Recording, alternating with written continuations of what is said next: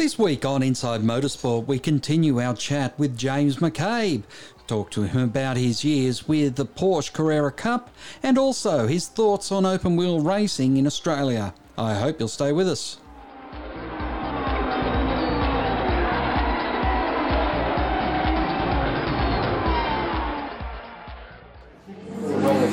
Welcome back to Inside Motorsport. I'm here with James McCabe, and after Brightech, I think you had something to do with this, Tony. I went to Queensland to manage Sherrin Motorsport through an introduction that you made. Yep. And well, it was a couple of years up there.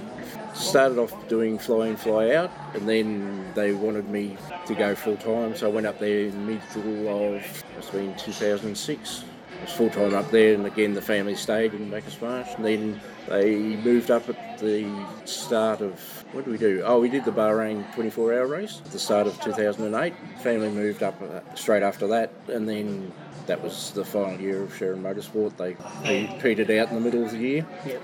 But this time, I'd moved the family, the kids were all in new schools, and the house down in the marsh had been leased, and so my wife put her foot down and said, well, now we stay until the kids finish school.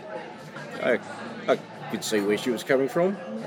Trouble was, there wasn't a lot of work in Queensland, so I spent the next probably 6 years travelling a lot to work. But certainly from the perspective of the kids and the family and that was certainly the right thing to do. So I've got no regrets about that either, to be honest.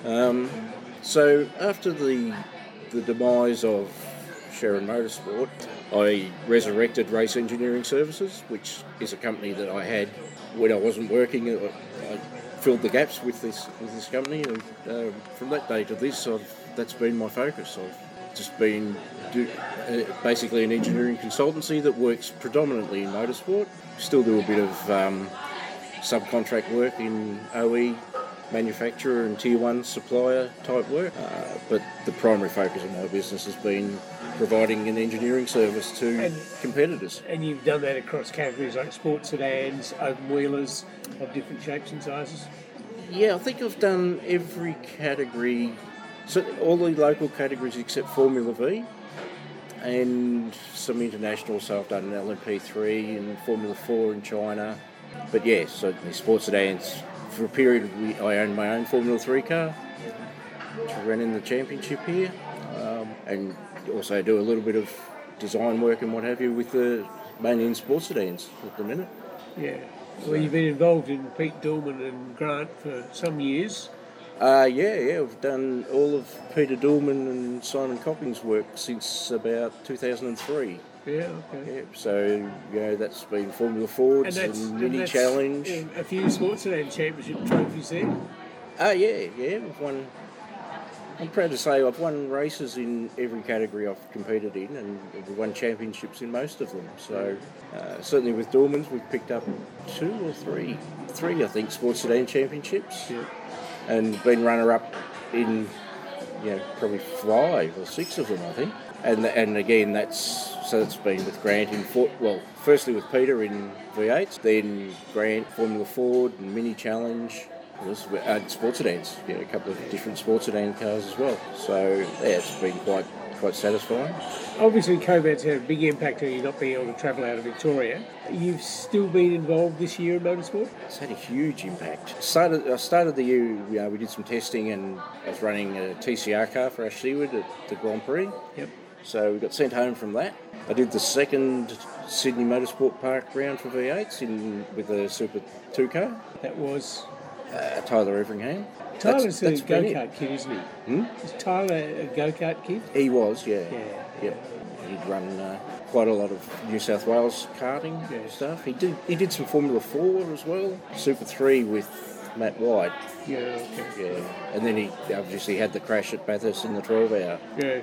So in terms of actual work, that's what I've done this year. I've done an awful lot of training, and developing some of the race engineering tools that I've been working on. So I've been quite busy, but it hasn't been work in the traditional sense where you do something and someone pays you for it. The way in which open wheel racing in particular has evolved over the last 10, 20 years. Formula 4, for instance. Yeah, well, we're discussing subjects very close to my heart here, Tony. Open wheel and sports car racing's pretty much the things that got me involved in the sport in the first place. And at the time of the introduction of Formula 4, I actually owned a Formula 3 car that I was running for various people. I'd been involved in Formula 3 as a category for a couple of years by then, and also Formula Ford.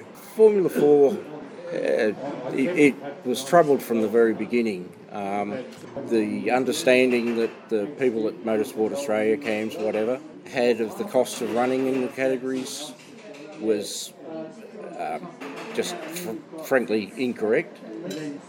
What they actually had at the time of the introduction of Formula 4 was quite a good system where we had Formula Ford, which was very strong at the time, had national series, had a number of different manufacturers, quite a lot of freedoms to work with the cars, let the drivers understand how to set cars up, especially coming from karts.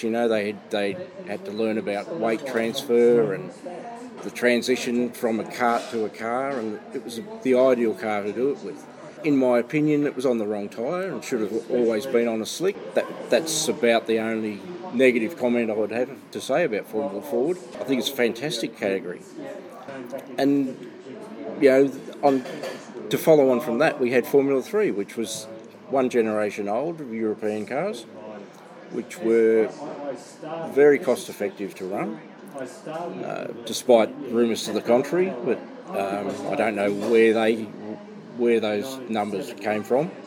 But anyway, the powers that be decided that Formula Fords were too expensive, and Formula 3 was obviously much more expensive again. So they were quoting outrageous numbers like $250,000 a season to do Formula Ford. And while I wouldn't deny that you could spend $250,000, you just certainly didn't have to.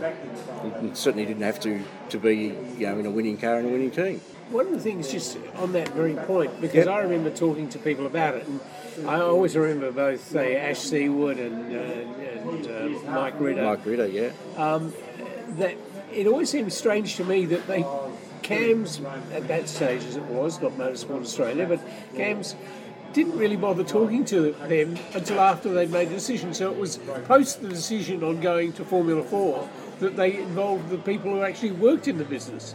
But the strangest thing I felt about it was that, yes, while the price of doing a Formula 4 championship had skyrocketed, one of the reasons was because they were on the bloody supercar V8 bandwagon, and the teams were having to travel to Perth and Darwin.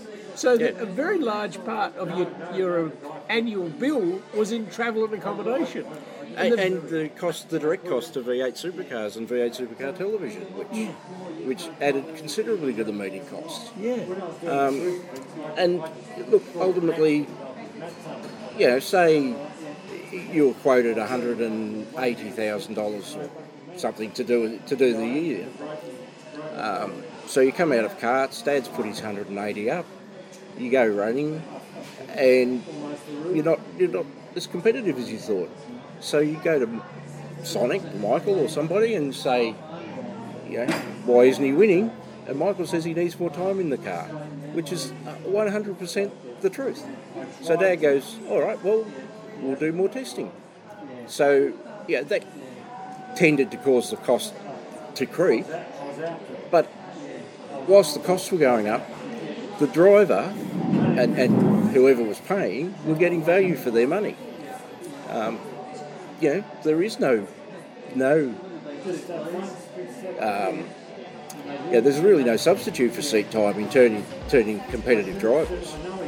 Next week on Part 4 with James McCabe, we look at the state of open-wheeler racing in Australia and some of the mistakes that have been made in trying to build open-wheel racing up once again. That's all we have time for this week on Inside Motorsport. Until next time round, keep smiling and bye for now.